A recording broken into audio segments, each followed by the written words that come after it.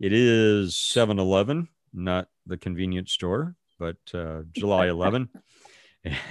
And we're at an interesting point, if you recall, and I'll back up here just a little bit so that we refresh our memories where we left off. I know it's been 2 weeks or so or more. We're at this point in Daniel 11 where we need to stop and do the story of the Maccabees and the story of Hanukkah. Because if we don't do it now, it won't fit in properly. And it's not in Daniel. It's not in our scriptures. It's only in the Apocrypha. So what I'm going to do is I'm going to back up a little bit to just kind of ease us from where we were last time into where we are today. And then we'll get going. Hopefully we'll finish the study of Hanukkah and the Maccabees today. And my aim is to have this all finished by the second Sunday of August, because the third Sunday of August is a very special day for someone online here. And so we'll try to finish before that date. Okay, let's go. Let's shift back to 168 BC. Remember Antiochus Epiphanes? He heads back to Egypt with a mind to take the whole nation of Egypt. Remember, he secured parts of Egypt in previous rallies there, but he wanted the whole country, and he didn't get it. What he got was parts of it on the northern end when he attacked from the southern end of Israel. He got parts of the northern end of Egypt, but he wanted the whole thing. So this time, though, he runs up against the Roman Navy. He runs up against warships from Cyprus that were controlled by Rome. And the leader of the Roman warships, if you remember, his name is Popilius Laenas. And he delivers a letter to Antiochus Epiphanes from the Roman Senate, which essentially says, stop any further aggression against Egypt. So Antiochus asks Popilius for a time to think about it. Well, Popilius then stoops down. He draws a circle in the dirt with his finger around Antiochus Epiphanes, and he says, give me your answer to obey or not obey Rome's order before you step out of that circle. So Antiochus Epiphanes is in a pinch. He's in no position to take on the whole of Rome. So he capitulates, he agrees, and for the moment, he agrees not to attack Egypt anymore, and he heads home again. And like the last time, he has to, if you remember, he passes from the south in Egypt through, going north through Israel in order to go back to his home base. Now, remember, he's humiliated. He's been humiliated by Rome, and he is in a foul mood as he crosses into Israel and into Jerusalem. Verse 30 says, for warships, Daniel 11, verse 30 says, for warships from western coastlands will scare him off, and he will withdraw and return home.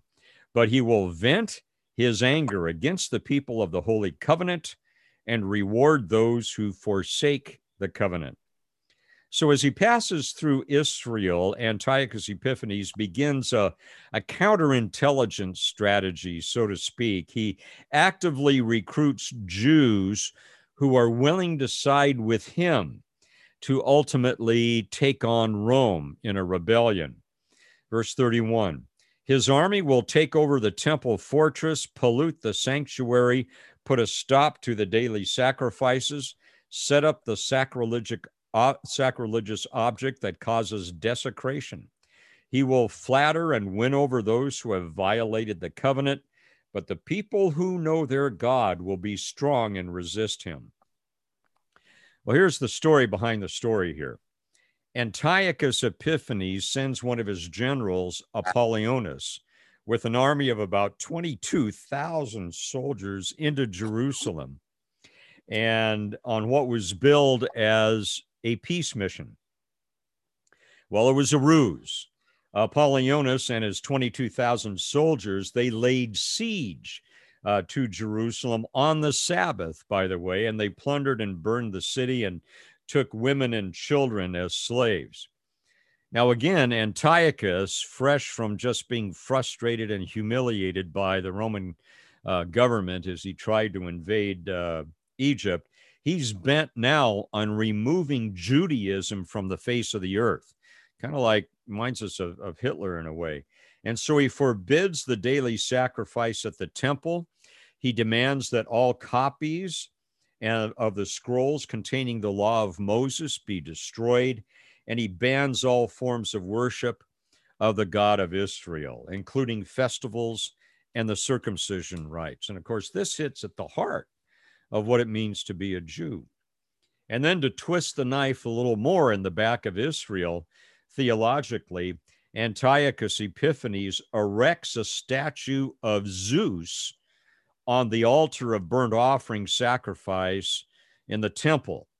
And he sacrifices a pig on the altar. Of course, a pig is an anathema to the Jews to eat it, knowing this will be an abomination to the Jews. He's goading them, so to speak.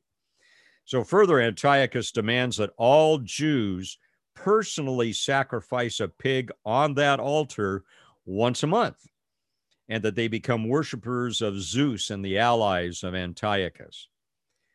Well, here's another glimpse of Antiochus' manic nature. Not only were many Jews killed if they did not worship Zeus, but others were forced to get drunk and participate in orgies to worship the god of wine, Bacchus. So if a Jew refused to get drunk, Antiochus's soldiers would actually force wine down their throats until they were drunk, and then they would force them to participate in these orgies. However, there's a small contingent of Jews who remained faithful to God. They refused to worship Zeus or Bacchus, and they refused to ally with Antiochus Epiphanes. So this is all building up now to the revolt of the Maccabees and the reason the Jews celebrate Hanukkah. So we're now in the process of, we're going to connect the historical dots. And it's all because of the wickedness of Antiochus IV Epiphanes and his war against God and his people. And it's a foreshadowing of the Antichrist to come. As we read about and think about what Antiochus Epiphanes does to the Jews, it's very reminiscent of what we read about that the Antichrist does to the temple in his last 3.5 years of the tribulation. So as we enter this time of the revolt of the Maccabees, there's a significant time shift. There's a time warp in Daniel 11. From verses 1 to 35, we have heard, along with Daniel, the messenger and his prophecies. Remember the messenger, and we're not sure who that is. Some think it's Christ, some think it's Gabriel. We don't know. We'll just satisfy ourselves and say it's the messenger as it's identified in Scripture. For Daniel, what he's hearing is all in the future. What we're reading in verses 1 through 35 has all been in the past. It's all before the birth of Christ. So we can go back and in extra biblical historical records, for example, from Josephus and others, and we can verify that all of these things that the messenger said would happen actually came to pass. We can validate it. But in verse 36, we're going to enter this time warp that takes us into what we studied in Revelation. It's the future, it's the prophecies that have yet to be fulfilled, those that we studied recently in Revelation. So let's complete the history that's already occurred. The Jews who refused to turn against God were mostly persecuted and martyred for their faith. Go back to verse 33. Wise leaders will give instruction to many, but these teachers will die by fire and sword, or they will be jailed and robbed. This is the persecution initiated by Antiochus Epiphanes. During these persecutions, little help will arrive, and many who join them will not be sincere. And some of the wise will fall victim to persecution. In this way, they will be refined and cleansed and made pure until the time of the end, for the appointed time is still to come. So it's, as you know, anytime that God's people or the church are persecuted, God's people become stronger. Sad to say, that's the case throughout history. So that brings us rather to the beginning of the revolt of the Maccabees by the Jews. And we're looking at a relatively short time of this result. It's maybe about 6-7 years, 167 to 160 BC.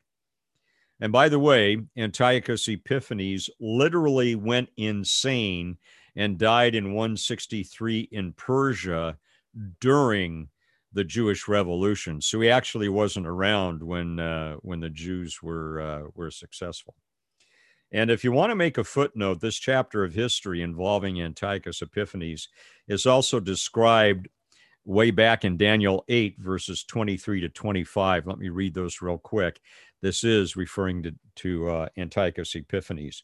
At the end of their rule, when their sin is at its height, a fierce king, a master of intrigue, will rise to power. He will become very strong, but not by his own power. He will cause a shocking amount of destruction and succeed in everything he does. He will destroy powerful leaders and devastate the holy people. He will be a master of deception and will become arrogant. He will destroy many without warning. He will even take on the prince of princes in battle, but he will be broken, though not by human power. In other words, he's going to go insane himself, and really God takes him out. Now, before we enter this time warp in verse 36, we're going to dig into an important historical narrative that's not part of the Bible that we know, nor is it part of the Hebrew Scriptures. The history that we're going to draw from, and it's verifiable history, is in the books of included in the books of what we call the Apocrypha. I'm going to spend a little time on that just so we get a full understanding of what the Apocrypha is and the specific books of 1st and 2nd Maccabees. By the way, there are actually 4 books of Maccabees, but only books 1 and 2 deal with the history involving Antiochus Epiphanes and the desecration of the Jewish temple in Jerusalem and the Jewish revolt. And by the way, that turned out to be an amazing strategy of guerrilla warfare that ultimately enabled the Jews to retake Jerusalem despite being greatly outnumbered, and then restore the desecrated temple to its proper glory and its function in Jewish life. So the history that we're going to take a look at today includes the story of Hanukkah and why it's still celebrated by Jews today, and it's a very important part of this historical record. And in the context of our celebration of Christmas, we'll find out why the celebrations are usually around the same time of the year, which doesn't make a lot of Jews happy, but it's the way it turned out. So a quick word about, or not so quick even, about the Apocrypha. It's somewhat difficult to really pinpoint how many books there are in the Apocrypha because various church systems have chosen different lists to be part of their canon. These books were written generally between 300 and 30 BC, prior to the birth of Christ, covering a historical period of that 400 years. We call it the silent period between the ending of the Old Testament as we know it and the New Testament as we know it. Probably the most familiar list of the books of the Apocrypha are those that are adapted and adopted by the Roman Catholic Church. Their history dates back to the first Roman Catholic Pope Gregory the Great in 623 AD. He's rumored, by the way, to have forced Jerome, the great Bible scholar and linguist, to translate the apocryphal books into Latin for use by the Roman Catholic Church. And in the process, Jerome said, you know, there's some interesting things about this. I'm not sure that these are actually inspired by God. But again, that was 623 AD. And the first Pope Gregory the Great determined that they would become part of the Roman Catholic canon of Scripture. The next affirmation of some of the apocryphal books came during the Roman Catholic Church's Council of Trent that you probably heard of, that took place in northern Italy, which was convened actually as a counter-reformation to the Protestant Reformation, led, of course, by Martin Luther and John Calvin. The Council of Trent actually met over a period of 18 years, almost 20 years, from 1545 to 1563, and it involved about 40 Roman clergy, most of them probably bishops of that order. At the conclusion of the Council of Trent in 1563, the Roman Catholic Church adopted 9 books, some partial, with apocryphal writings, which included 1st and 2nd Maccabees. Maccabees 3 and 4 are not part of the Roman Catholic Apocrypha. So why doesn't the general Protestant Bible accept the apocryphal books as part of our 39 books of the Old Testament and 27 books of the New Testament? Well, here's a quick bullet point list to answer that question. And this is what Bible scholars have used over the years to say we feel that this is these are separate writings, not necessarily breathed by God to men. And those points are a lack of historical manuscripts. In other words, there aren't previous Jewish writings that mention the same incidences or the same quotes. The canon of Jewish scriptures had already closed. Josephus, the great Jewish historian, said, although such long ages have now passed, no one has ventured neither to add or to remove or to alter a syllable of scripture. The styles do not fit known scriptures. For example, there's an apocryphal book about Esther, and Esther is portrayed here in a highly dramatic and emotional way, which was not consistent with the book of Esther. It's not saying it's not necessarily historical. The question is it as is accepted? Hang on just a second. John is here. Let me stop the recording and pick him up. Okay. Okay, so also there are themes and principles that run counter to the doctrine of the Protestant Church, of the Reformation. Neither Jesus nor the apostles ever quoted any books of the Apocrypha. They teach our alternative ways to salvation other than salvation through grace, through Jesus Christ. And the writings oftentimes, admittedly, are from men, not necessarily inspired by God or God-breathed. Does not mean they're not historical, but it means that the Protestant church over the years doesn't feel that they contain that spirit-breathed authenticity. So that's why, for example, Martin Luther included the Apocrypha, the great reformer, but he included it as a total separate book. And so he felt that they were worthy to look at in terms of history, but doctrinally, he did not agree with them.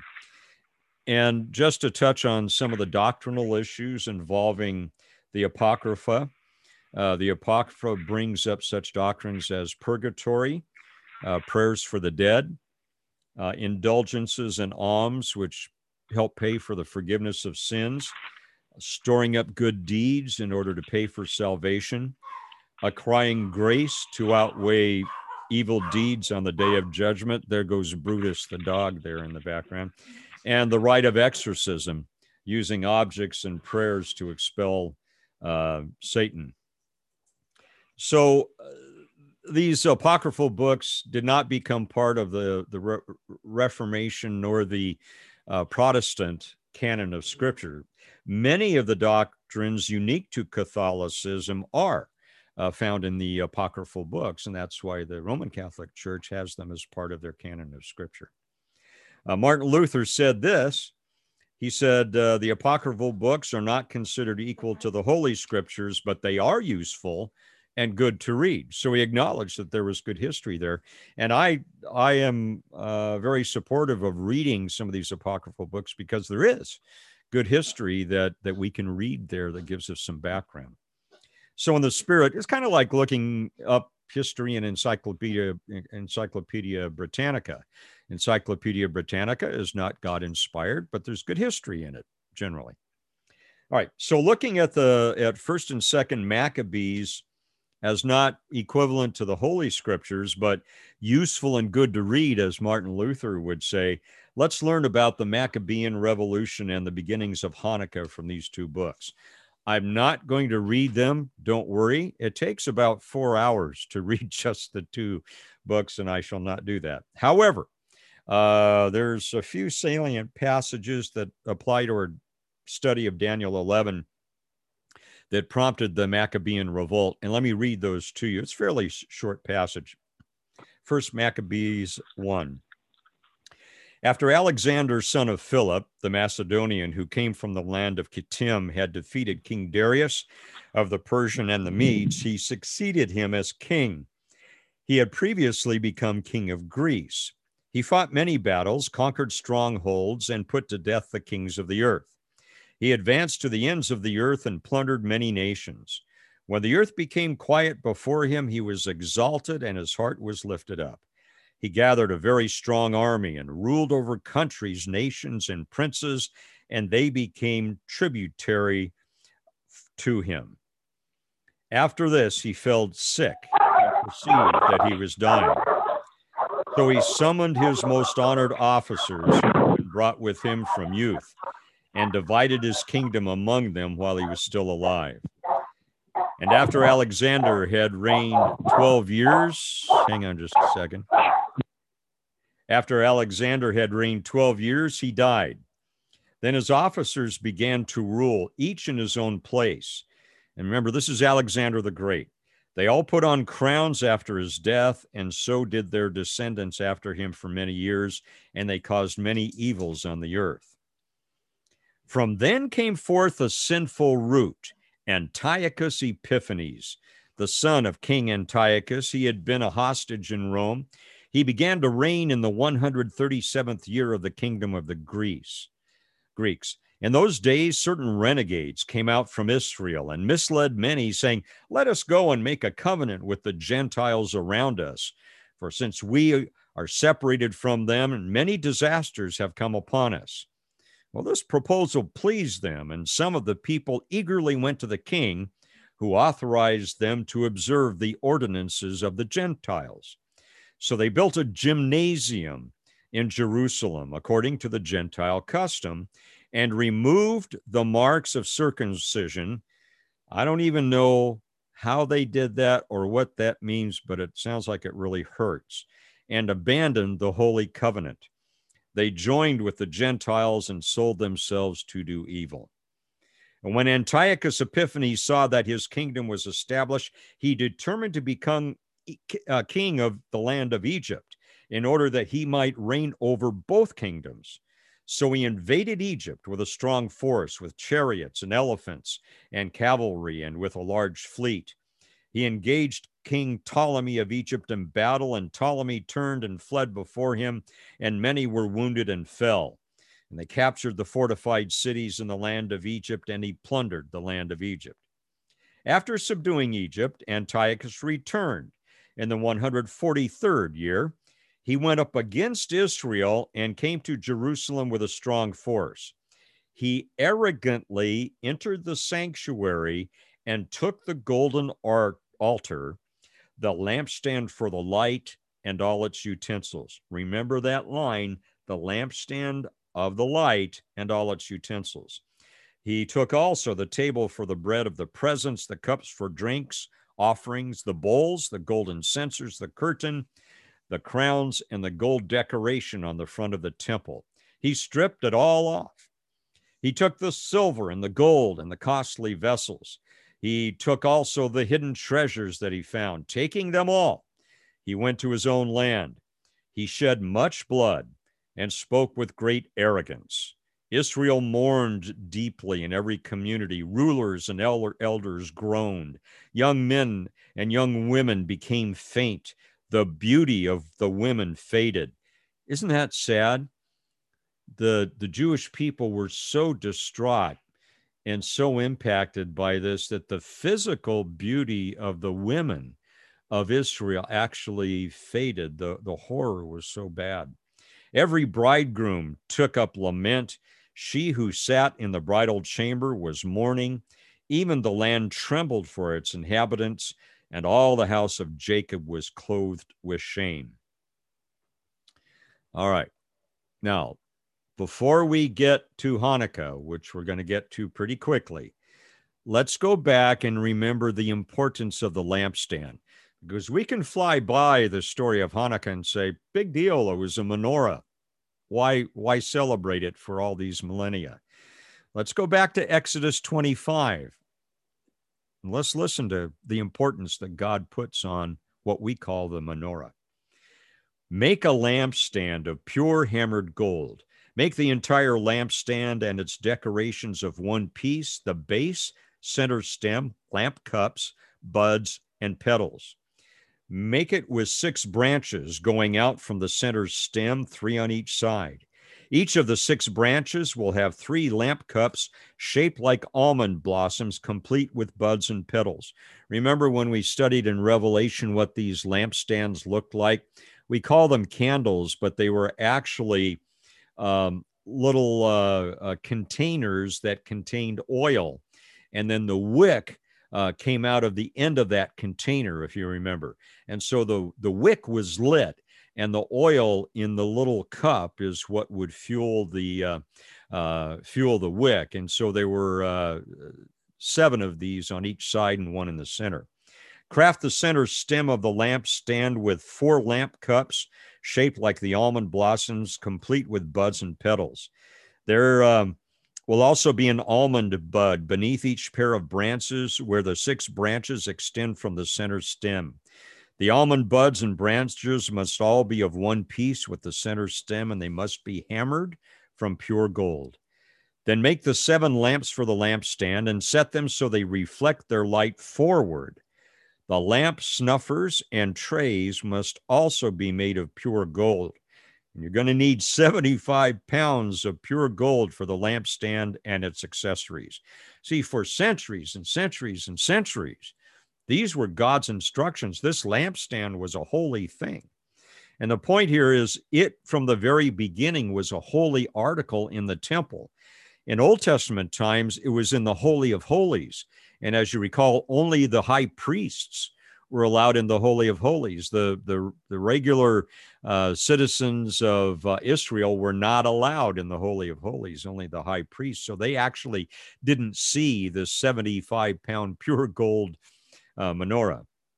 So to desecrate this was a terrible affront to the Jewish children of God.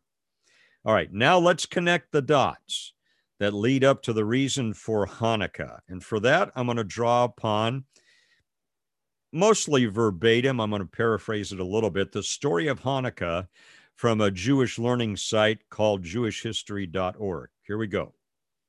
The Greek army exerted a very heavy hand against the Jews. First, they forced the Jews to finance their war through the collection of taxes. Remember that? Antiochus Epiphanes heavily taxed the Jews in order to pay for his war efforts. Then they forced them to quarter their soldiers in Jewish homes. And finally, the Greeks were determined to crush the Jewish religion. This is all Antiochus Epiphanes. First, they took the statue of Zeus and mounted it in the courtyard of the temple. Next, the Greeks, under Antiochus Epiphanes, banned the observance of the Sabbath on the pain of death. Then the Talmud records there was a period of time which lasted a number of decades when the Greek officer in town had the right to live with an Israeli woman on her wedding night before her husband-to-be. Can you imagine this type of persecution going on? The Greeks also banned circumcision. Whoever circumcised his child was put to death. They killed both the father and the child. And then the Greeks demanded that the altars to the Greek idols be established and that the sacrifices be offered on a regular basis in every Jewish town. And finally, the Jewish educational system was entirely interrupted. So, about the year 166 BC, a group finally stood up to the Greeks under a man named Mattathias and his family, and they were known as the Hasmoneans. And we don't know much about them except they were of noble descent, probably from the priestly class in Israel, including those who had served as high priests. They lived in a small town called Modin, which was about, at that time, 12 miles northwest from Jerusalem. By the way, that town still exists today. It's about 20 miles west of modern Jerusalem. So one day, a Greek contingent sent by Antiochus Epiphanes marches in. They set up an altar, gathered all the Jews, and they forced them to sacrifice a pig on the altar to Zeus. Antiochus Epiphanes knew that this would terrorize the Jews. Then they asked for a Jewish volunteer to perform the sacrifice. One stepped forward, and as he approached the altar, Mattathias stabbed him to death. In other words, Mattathias refused to let one of his countrymen sacrifice a pig on the altar. Well, chaos broke out. The Greek army attempted to subdue the crowd, but the Jews were armed and they slaughtered the entire Greek patrol. And so now Mattathias had 5 sons, all of whom were people of great organizational leadership. They were pious, committed Jews: Johanan, Simon, Jonathan, Judah, and Eleazar. And so what they did was they ran away from Jerusalem into caves, and they organized an army, not to fight an open war, but to fight a guerrilla war, much like the Vietnamese did in the Vietnam War. Originally, and frankly, like the American revolutionists did against the British Army. Originally, they organized a force, these Israeli guerrilla warfare guys, of about 3,000 men. They grew it to about 6,000, and they never had more than about 12,000 men, which is amazing considering what God allowed them to do. The general of the army was a great man named Judah, known to the world as Judah the Maccabee, or as Shakespeare calls him, Judas Maccabeus. Maccabeus, by the way, is the Greek word for hammer, but the Jews took it and made it Jewish by declaring that Maccabee stood for the first 4 letters in Exodus 15:11, meaning, "Who is like you, God," in the Hebrew. And that was often said by Moses and the people after the miraculous drowning of the Egyptians in the Red Sea. They said, "Who is like you, God?" And that's the acronym that formed the name Maccabeus. So an enormous Greek army, Syrian Greek army, sent by Antiochus Epiphanes, numbering almost 50,000 men, marched into Judea. So Judah the Maccabee marshaled his forces, and with guile and courage, he outmaneuvered the far larger Greek army. Remember, they brought 50,000 men. Judah, at its height, he only had 12,000, maybe only 6,000 men. So they were totally outnumbered by this 50,000 person army. And they outmaneuvered the Greek army, forcing it to divide and then destroying it by its various components. They killed many of the thousands of these army men and forced the survivors to flee north into Syria. So it took a lot of years, but their hit and run tactics wore down 3 great armies. And the Jews, though, paid a great price in terms of blood. Mattathias died in the early going. Judah Maccabeus was killed in the 3rd great battle. His brother Eleazar died while he was attacking an elephant. I guess the elephant stepped on him, I suppose. And Johanan and Jonathan were killed in battle as well. The only Maccabee brother who survived was the brother named Simon. So the last famous battle was at a fortress called Antonius, and that was the fortress that guarded the Jewish temple in Jerusalem. When Antonius fell, the Jews came back to the temple. When they conquered Antonius and they conquered the Syrian Greek army there, they came back to the temple. They shattered the statue of Zeus. They cleaned the temple as best they could. And any priests who worked for the Greeks were sent away or they were executed on the spot. Now, they only found one small flask of uncontaminated oil with the seal of the high priest. This menorah, remember, the first thing they wanted to do is get this menorah lit, because this was the thing God said he wanted in the Holy of Holies. So they looked there, but and they made a menorah, but they could only find one flask with the approval of the high priest or his seal of approval of olive oil. So there was only 1 day of oil for what they needed to last 8 days for the menorah. The amount of oil remaining in the one uncontaminated flask was only enough to burn for 1 day. And again, they needed to burn for 8 days. So what did they do? Well, they lit the one flask, and miraculously, it burned for 8 days. Even though it only had 1 day's worth of oil in it, it miraculously lasted for 8 days. And that's why the Jews observe Hanukkah for 8 nights, because they are celebrating the 8 days that they believe were a miracle sent by God to keep that lampstand burning for the 8 days, the ceremonial 8 days that they were looking for. Now, the Talmud actually doesn't say a lot about Hanukkah. There are perhaps 40 lines about it spread out over different volumes. And whereas almost all other holidays have an entire Talmudic volume about them, few words in the Talmud have anything to say about Hanukkah, and they are fairly cryptic. But what the Talmud does say is that the important thing about Hanukkah is to advertise the miracle. So people have to recognize that a miracle took place here. It's vital to the Jews to keep the wonder, the miracle in Hanukkah. And that's why the rabbis gave more emphasis to the miracle of the lights than the military victory. Probably you don't hear a lot at Hanukkah about the military victory, which led to the lighting of the menorah. So the rabbis chose to focus on the miracle itself of God keeping that one flask, that one candle burning. Now, history provides numerous examples of outnumbered forces defeating superpowers using guerrilla tactics. And you have to ask yourselves, why was the Maccabean victory so miraculous? Well, I think it's a question the Jews might have asked themselves. How did they possibly take on an army when they only had maybe 6,000 to 12,000 people?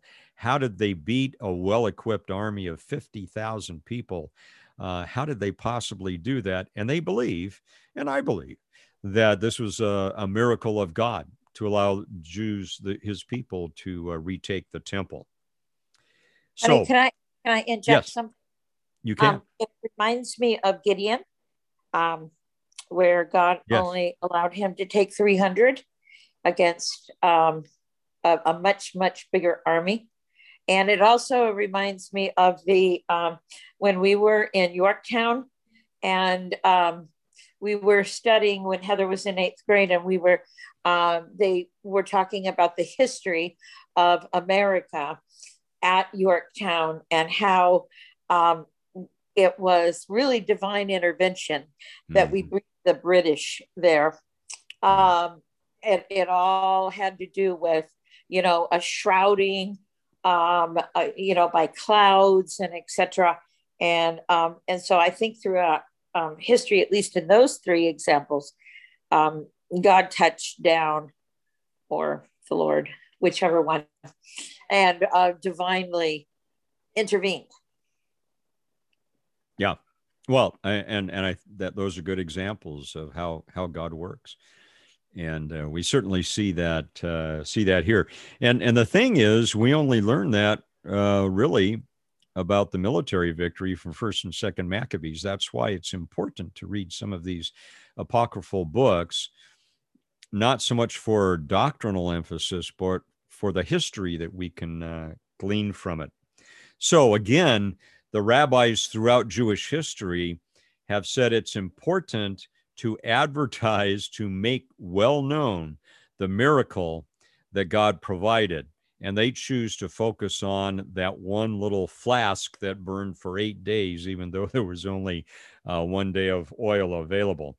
And they often cite this passage from, or this verse from Zechariah 4:6. Not by the army, not by power, but through my spirit, says God.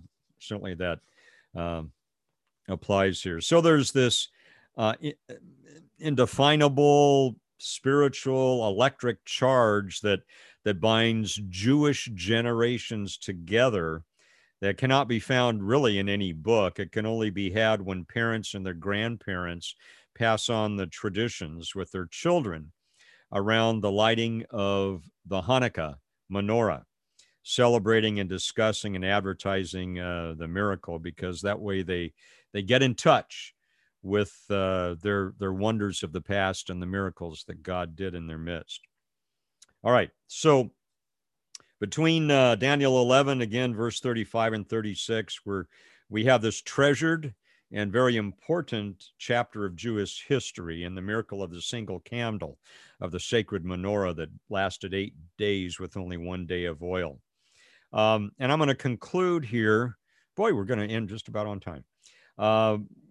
With a summary from a website called whychristmas.org. I think this is a really good summary about Hanukkah as it is practiced today. Hanukkah is the Jewish festival of lights, and it remembers the rededication of the second Jewish temple in Jerusalem in Israel. This happened in the 160s BC, before Jesus was born. Hanukkah is the Hebrew and Aramaic word for dedication. Hanukkah lasts for 8 days and starts on the eve of Kislev 25. The month the Jewish calendar occurs about the same time as our December. And because the Jewish calendar is lunar, in other words, it uses the moon for its dates, Kislev can happen anywhere from our late November to late December. This year, in 2021, Hanukkah will begin the evening of Sunday, November 28th, and it will last until the evening of Monday, December 6th. During Hanukkah now, in the contemporary celebration of it, on each of the 8 nights, a candle is lit in the special menorah or candelabra called Hanukkah. And there's a special 9th candle called the shamash, or the servant candle, which is used to light the other candles. That's the center candle. The shamash is often in the center of the other candles, and obviously is in a higher position than the others. On the first night, the shamash is used to light the first candle. On the second night, the second candle is lit.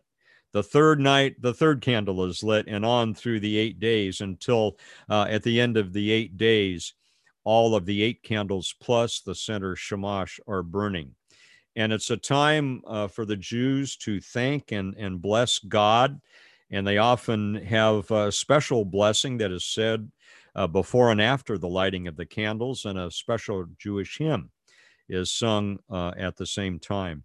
The menorah often is put in the front window of Jewish homes so that people passing by can see the lights and remember the story of Hanukkah, remember the rabbi's instruction to advertise the miracle. And so most Jewish families and their households have a special menorah and celebrate Hanukkah. It's also a time, much like our Christmas, for giving and receiving presents, and gifts are often given on each night. Lots of games are played during Hanukkah. The most popular, I'm sure you've heard of it, is the dreidel. which is Yiddish. The Hebrew is sivivon. Sivivon. It's you've seen it. It's a four-sided top, and has a Hebrew letter on each of the four sides. The four letters are the first letter of a phrase which means a great miracle happened there. And each player, then they have a little container in a pot. And so you put a coin or a nut, or my favorite, a chocolate in the container, in the pot, and you spin the little top, you spin the little dreidel. And if the letter is nun, nothing happens. If it's gimel, the player wins the pot. They get the whole thing. So if enough players have played and nobody wins, you get a lot of chocolate or coins or whatever. If it's hay, you win half the pot. And if it's shin, which means for there, you have to put another item into the pot. In other words, you lose and you have to put another item in the pot, and the next person has the opportunity to spin. So there's the story of the Maccabees and Hanukkah, and it's all that transpires between verses 35 and 36.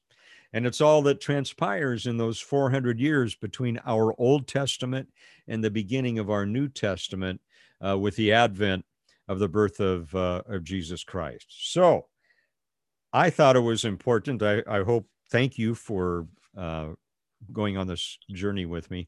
I thought it was important to review all of that so we have it in our minds, and we have that history that is in that what we normally call the silent period between the Old Testament and the New Testament.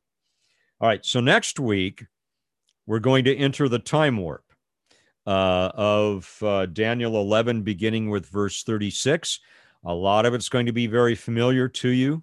And as you may want to read ahead, remember that what we're going to be reading about is the rise of the Antichrist, who we studied in Revelation.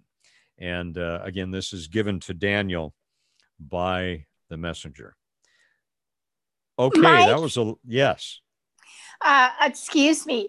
I thought you were going to take a sabbatical. Well, we are, but we're going to finish Daniel before we do that. Okay. I missed that part of it. Yeah. Because it's very interesting, but I know you probably need a rest. We're going to finish Daniel. How many chapters do we have? Only one more. We have the last part of Daniel 36, Daniel 11, 36 to 45, about 10 verses there. And then we have chapter 12, which is, I don't remember how many, but it's much shorter. Okay. So as soon as we finish Daniel 12, we're going to take a little hiatus, and I'll keep you informed. But yes, I'd like a little break. Yes, and are you still going to do the morning church? Not sure what. Okay. Yeah. Okay. So instead of staying up till 2 a.m, I'll only have to stay up till maybe about 1, 9 or 10. Yeah. So I know how it is. Not that I mind. I think this is important, and I really love doing the research and sharing it with you. By the way, this is not code for Pastor Mike is going to do away with the serving church. Not at all. It's just no. I need a little bit of a break, and we want you to probably have a break. We support that. Mike, you deserve it, and we care enough about you. We want you to take a break. What was that commercial? You deserve a break today. What was that? McDonald's? Yes. Yes, McDonald's. I'm not going to McDonald's though. No. That was a really long time ago. All right. Yeah. All right. So thanks for asking that question, Lee. Yeah, we'll finish Daniel first, and again, I anticipate we'll finish it by the second Sunday in August, I think. Okay. All right. Any other questions at all? John, you're muted.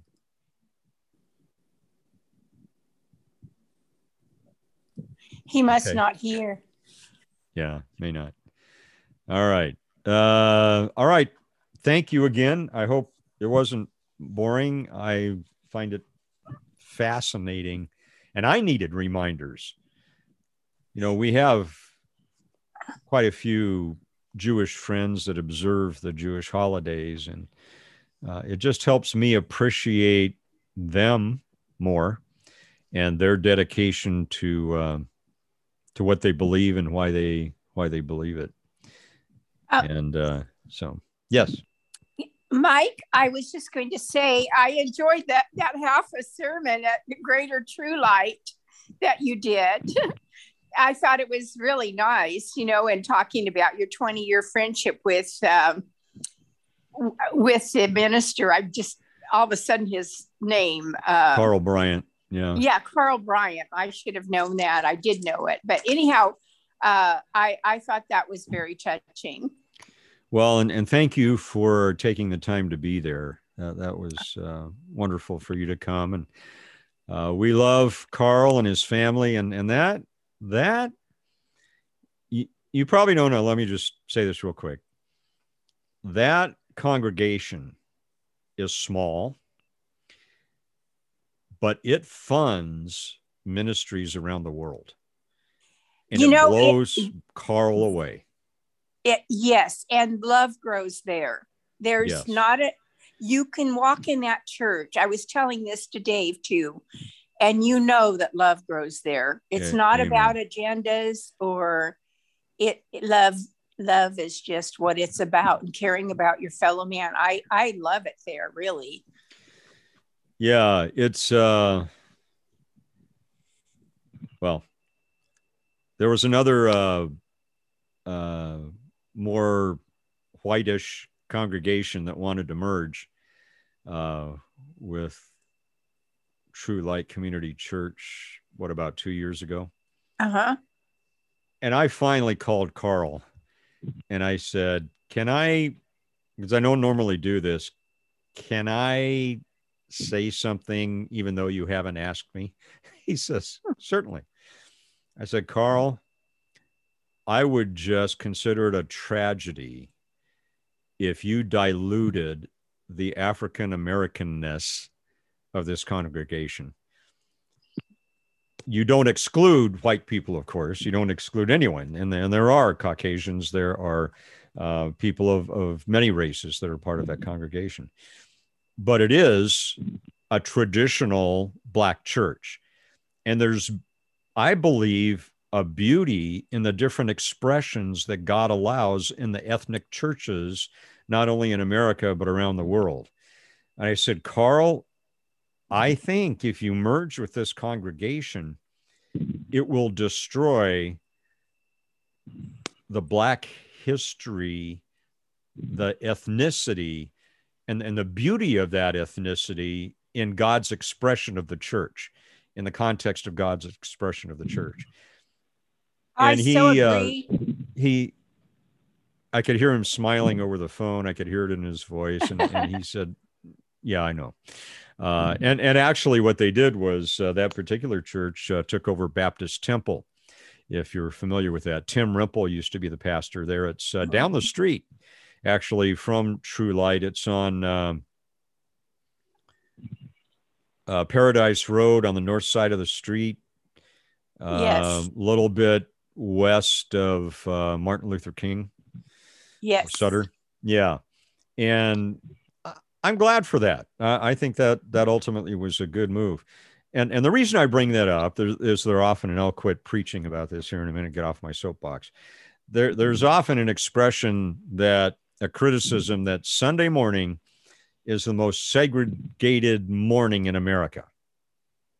Well, yeah. And it's because God allows different ethnic expressions of his church. And there's nothing wrong with that. Now, it's different if you say nobody but us that look the same, sing the same, act the same, smell the same, and eat the same can come, that's different. But when there's that ethnic tradition, I think that's valuable, whether it's Hispanic or African American or Hmong or Vietnamese or Cambodian. I think those are beautiful expressions, and we need to make sure that they're not destroyed by the critics that snipe on the sidelines. So that's my answer to that is, don't criticize God for what he has set up. So, Mike, one other thing that I love is they're so relaxed. They're not uptight. They don't have anything wrapped around the axle. They're just so relaxed, and it's so beautiful. And the pianist was awesome. I just was really impressed. And even the Hispanic church, I agree with what you say for what it's worth. But even at Sherwood, when the Hispanic, they come in with their music, and I think it's just a beautiful thing. It absolutely is. By the way, the just to fill you in, I'll end here in a moment. I've been saying that for 5 minutes. The normal pianist at True Light Community Church is 80. How old is she, Lori? 80, mid-80s? Lori worked a 24-hour shift and got 1 hour of sleep. So she might have gone to bed. Yeah. It's this woman in her mid-80s, and she plays piano on fire. I mean, she could walk into any concert hall and bring the house down with a standing ovation. She is amazing. Well, she has been in the hospital, apparently is coming out, if not already out of the hospital. And so they had a substitute named Markel, young black guy. I don't know, Lee, what do you think? Maybe is in his 20s, late 20s? Yeah, late 20s, early 30s. Mm-hmm. This guy playing, sang like an angel. Turns out that he was hired to sing and act in some Broadway shows that they were trying to get to the main Broadway stage. He is that talented, humble, and just to hear him play, I could have just sat there. I'd be fine not preaching, just listen to hear him pray and sing all day. It would have been all right. So anyway, thank you, Lee, for that. All right, briefly, any other questions before we close out today? Okay. Lee, how about if you close us out today in prayer? Sure. Father, I'd like to thank you for this interesting lesson on your history of the Bible. I'd like to thank you for Mike's faithfulness, and Anne and John and Brenda and everyone else. Lord, we just, I pray that you go before us, and I have a need to pray for the people that homeless and disadvantaged around us, Lord, that you put anybody that's to be in our path and put them there and help us to respond to your word with love. And Father, I thank you for our life, our health, and your continued faithfulness. Thank you, Father. We ask this in Jesus' name. Amen.